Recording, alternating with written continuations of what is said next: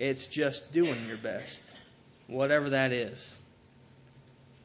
So I want to encourage you young men especially, and you young ladies to participate in the things that you can. And, it's a blessing.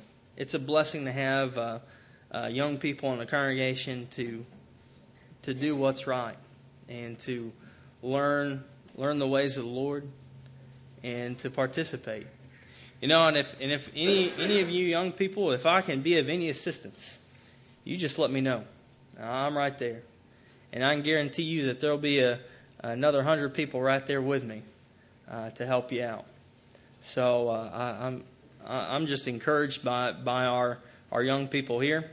And I want to say something else I'm encouraged about with this congregation, and that's we just have so many people who are able to participate on various levels in worship and out of worship.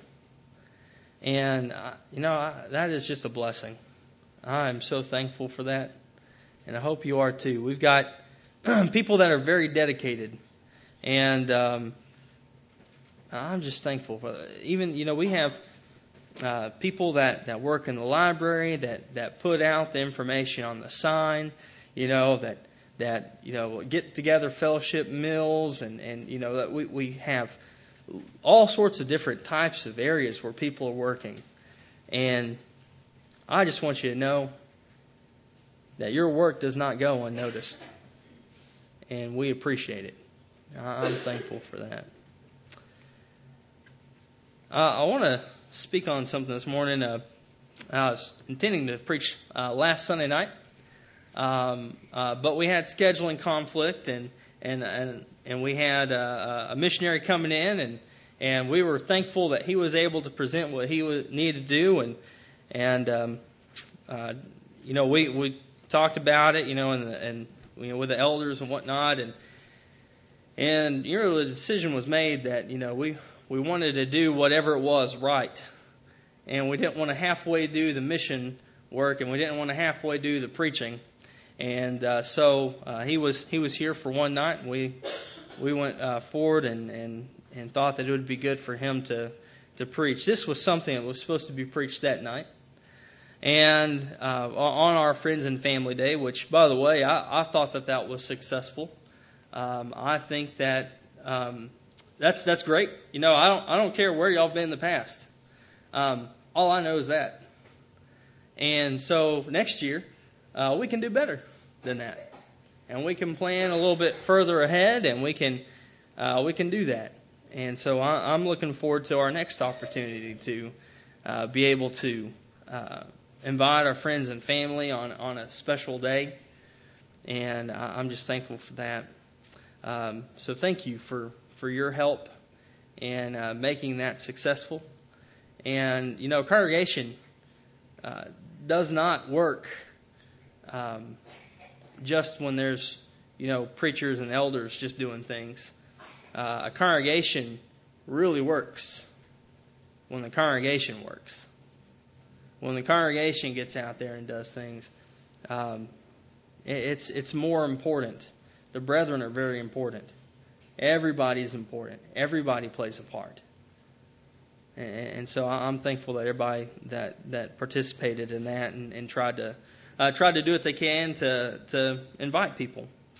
But on that line of thought, I'll tailor this more to the congregation now. But a friend of mine went on a mission trip several years ago, and he went over to Russia. And while in Russia, he was preaching, and they shared the people, the Christians there, shared a meeting hall with, I believe it was the Episcopal Church, maybe Pentecostal, somewhere in those lines. And they shared a meeting hall with them. And so some people from that, religious body came over to meet with the church. And while they were doing that, one of the people came up to this preacher's wife and said, hey, we also meet here, and would you like to come and preach for us? And she said, well, no, I wouldn't, but my husband would. And so, of course, he jumped on the opportunity and he preached for them. And while he was trying to think of something, he decided, what is it that I need to preach to this group of people that are not familiar with the teachings of the Lord's church, and that comes out of the Bible, but they're used to their things, and he understood that they had their doctrines and creeds and whatnot. But so he was trying to figure something out, and so he decided that he would speak on the all-sufficiency of Scripture. And that's what we're going to do this morning. Is we're going to talk about the all-sufficiency of Scripture. And before we do that, I want to mention a few things. Now, you think about a big thing today is continuing revelation, which means that simply that there is revelation going on today. That's what people believe. Now, that's not what we teach here, but that is what some people believe. They believe in continuing revelation. Now, just to throw out a few groups of people that believe this way, is you think about Mormons. Now, they believe the Bible is good. They think it's great. Now, I've studied with several Mormons, and they say, the Bible is good, but you also need the Book of Mormon, and you need the Doctrine of Covenants, you need the Pearl of Great Price, and, of course, then, following that is, you have continuing revelation. You have the prophets today. The prophets are telling you what God is wanting. And so, that's what they believe. You think about Catholicism. They also have the Bible. They believe the Bible is good. But there's also traditions. And then there's the Pope. You have to go and abide by what, the Pope decrees, because, he's basically God on earth. And so you have to do the things that he says.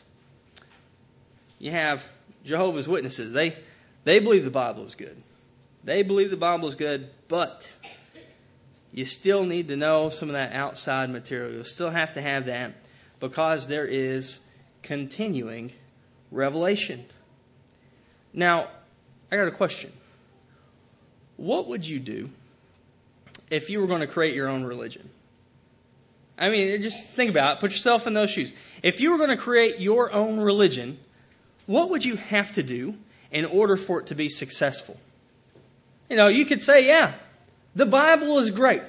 The Bible is great, but I've got some special information from God for you. I have continuing revelation.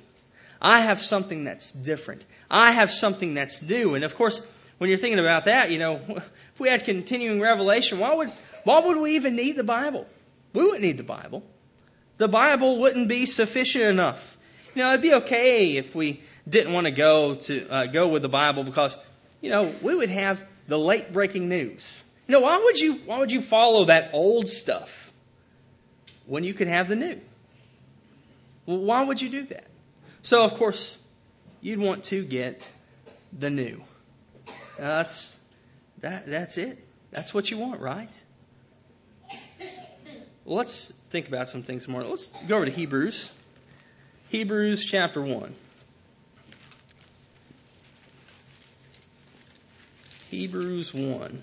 And we're going to look at verses 1 and 2. It says, God having of old time spoken unto the fathers in the prophets by diverse portions and in diverse manners, hath at the end of these days spoken unto us in his Son, whom he hath appointed heir of all things, through whom also he made the worlds. So, you think about this passage. What do you see? God, throughout the Old Testament especially is where you see this, God has spoken unto everybody, through the prophets. He's given different ways and different things that had happened in order to speak to his people.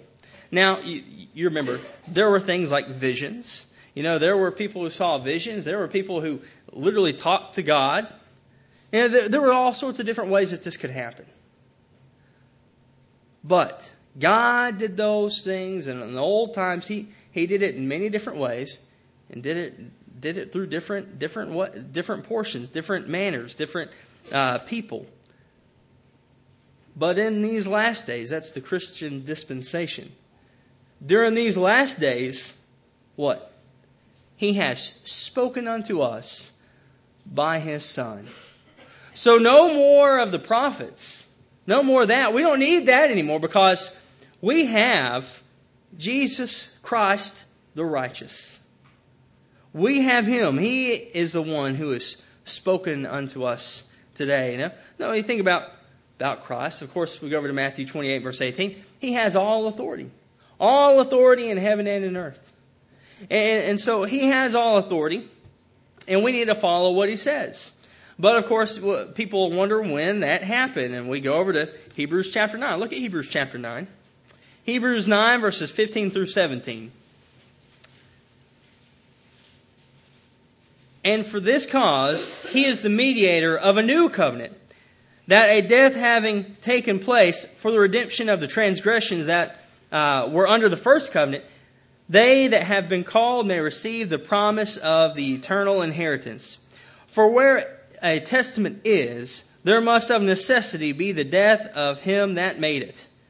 For a testament is of force where there hath been death, for it doth never avail while he that made it liveth. So, the new covenant came to be after Christ's death. So we're to follow everything that He has prescribed. All right? Now let's look at John. John chapter 14. John chapter 14. John chapter 14. Let's look at verse 26.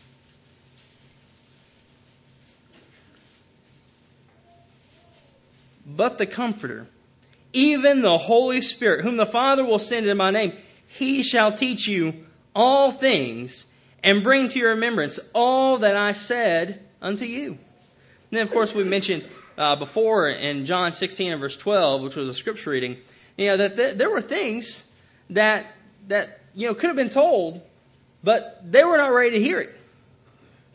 But see, we have a complete Word of God, and we can study it for ourselves, and we can get it for ourselves. But the question is, do we have all truth? Do we have all truth? What did that John 14 and verse 26 say? It says, but the Comforter, even the Holy Spirit, whom the Father will send in my name, He shall teach you all things. All things. So, brethren, the Holy Spirit was going to teach the apostles all things. Now, that's a small word, right? Only 3 letters, but it has a big meaning. I don't care what the new Common Core strategy is for this, but let's go with a simple equation from when we were kids. All right. So you've got 26 apples, and you give them all to somebody else. How many does that person have? They have all 26. Now, what does the word all mean? It means everything. It means all. It's all encompassing. It is everything. You can't say anything else. It is all. Now, we think about this word all. It has a huge meaning. Let's look at some other passages with this word here. Look at 2 Timothy. 2 Timothy chapter 3 and verse 16. 2 Timothy 3:16.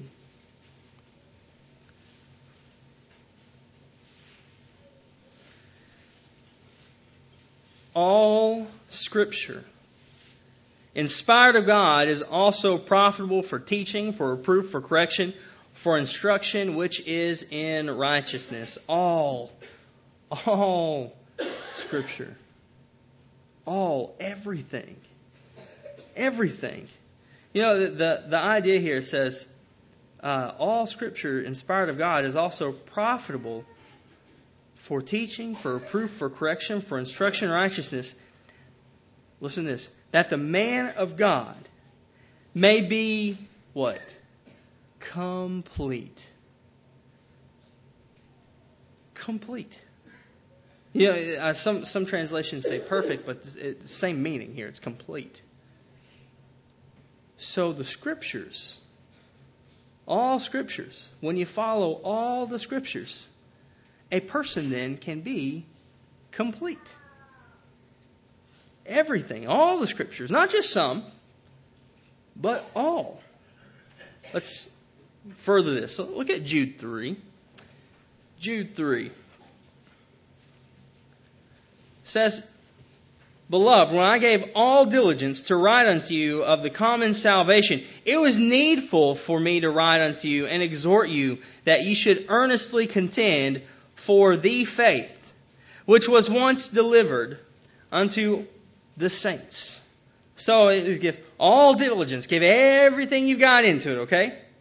So then we see the word faith. It says the faith here, to contend for the faith. Now, faith is used in two main ways in the Scriptures. One is, my personal faith or belief. Whatever I believe, my personal faith. But then the other thing is what? It's the system of faith. It is by obedience to the Word of God. It is what God has set up for us to follow. That is a part of this. And so when we're looking at this phrase here, it says contend for the faith. Is that my personal faith? No, it wasn't. It is for the system of faith. So we are to contend for the faith which was once delivered unto the saints. It was once delivered. Look at Hebrews chapter 9. Hebrews 9, verses 26 through 28. Hebrews 9, 26 through 28. Now, I want to remind you, this was once delivered, right? We saw that in John chapter 14. It was something that happened at a specific point in time. This was once delivered unto the saints. Hebrews 9, verses 26 through 28. For then must he often have suffered since the foundation of the world, but now once in the end of the world hath he appeared to put away sin by the sacrifice of himself. And as it is appointed unto men once to die, but after this the judgment, so Christ was once offered to bear the sins of many, and unto them that look for him shall he appear the second time without sin unto salvation. So you're looking at this passage, and it says once, over and over again, that he suffered once in the end. All right? And he took away, he made sacrifice for sin himself. And it is appointed unto men what? Once to die. Jesus overtook that. It is appointed unto men once to die. And after this is the judgment. And Christ was once offered for all. So this is a specific thing that has happened. It is, we see two words that are jumping out here. The thought of all Scripture. And the thought of this idea of being once delivered. It is once delivered. So we know that Christ died once. We know that. So when we're looking at that, and we go back to Jude 3, and we see that we are to contend for the faith, and we see that it was once delivered. And then we go back to 2 Timothy 3 and verse 16, and we see that once delivered Scripture is all we need. It is all sufficient. We don't need anything else. Now, I've had people come up to me after saying comments similar to this, and they'll say, well, what about them commentaries? You use commentaries, right? No, we're not talking about that. We're talking about creeds, and we're talking about new revelation. No, we're not talking about discussion on the topic of the Scriptures. We're talking about people saying there is new Scripture. There is new directions from God. Because, see, all this has already been given. It's been once delivered. And that once delivered Scripture is all sufficient. Every single bit. Because it's through that Scripture that we can be complete. The Bible is not one revelation. It is the revelation. That is it. So then, what about authority? I know that I'm just going to keep pounding these scriptures in, because I want you to know them as much as I want to know them. And so we need to have authority in our minds. We don't need to do anything other than what the Bible says in order to get to heaven. It's what the scriptures teach. And to go anywhere outside of that is to go outside of the Word of God. Matthew 28:18. Christ has all authority in heaven and in earth. We have to follow what He says. In John 17:17, what He says is truth. In John 8 and verse 32, and it's that truth that makes us free. We have to follow what He says. Because what He said was once delivered for us, so that we might know how to live. And it is plain and simple as that. I heard a preacher say, I heard him say it on multiple occasions, he'd say, I try to preach in a way that everybody understands it. And he says, it's like cattle. You put that trough down there to where the little ones, they can get it. They can reach up and they can get it. And then the big ones, they can reach down and they can get it. Brethren, it does not get any more simple than this. The Word of God is perfect. And if it is perfect, we don't need anything else. Now, since the Word of God is perfect, I want to mention one more thing before we go. And that is something that many of us have already done. And that is that we have been obedient to the gospel of Christ. What does that mean? Now, I'm going to do something, I don't think I've done this here, but this is something that I've taught kids. Is plan of salvation. It's really easy. Because what you do is you hear, believe, repent, confess, then you're baptized, and you live a faithful Christian life. All right? Very simple. We're just taking everything that we see from Scripture about salvation and sticking it together in a logical order. So we hear the Word of God, right? You know what? We are doing that this morning. You're hearing the Word of God. Yeah, that's Romans 10 and verse 17. So then faith cometh by hearing, and hearing by the Word of God. And we know, Hebrews 11:6, that it is impossible to please Him if we don't have faith. So we need it. So, yes, brethren, that's why we study. It's because we need to increase in faith. Because without it, it's impossible to please our Heavenly Father. And so we have to hear so that we can increase in faith, so that we believe. John 3:16, for God so loved the world that He gave His only begotten Son, that whosoever believeth in Him should not perish, but have everlasting life. So we hear and believe, and we have to repent. Luke 13:3, I tell you, nay, but unless ye repent, ye shall all likewise perish. So hear, believe, repent, confess. Matthew 10:32 and 33 is something that we see is done every day. And in Acts chapter 8, we see the Ethiopian eunuch do this at the point of baptism, unless you have the American Standard Version and it's not there. But it's the thing. It's that, you see that it was customary at that time to do that. It's still customary. But it doesn't end there. It is a part of daily life. So you hear, believe, repent, confess, and then you must be baptized into Christ. 1 Peter 3:21, the like figure whereunto even baptism doth also now save us, not the removal of the filth of the flesh, but the answer of a good conscience toward God. But that's not it. We cannot be baptized into Christ and just sit here and do nothing. We have to live faithfully. Revelation 2 and verse 10, be thou faithful unto death, and thou shalt receive the crown of life. I think that, I talk about this often, and you cannot really point out a specific thing that is more important than the rest.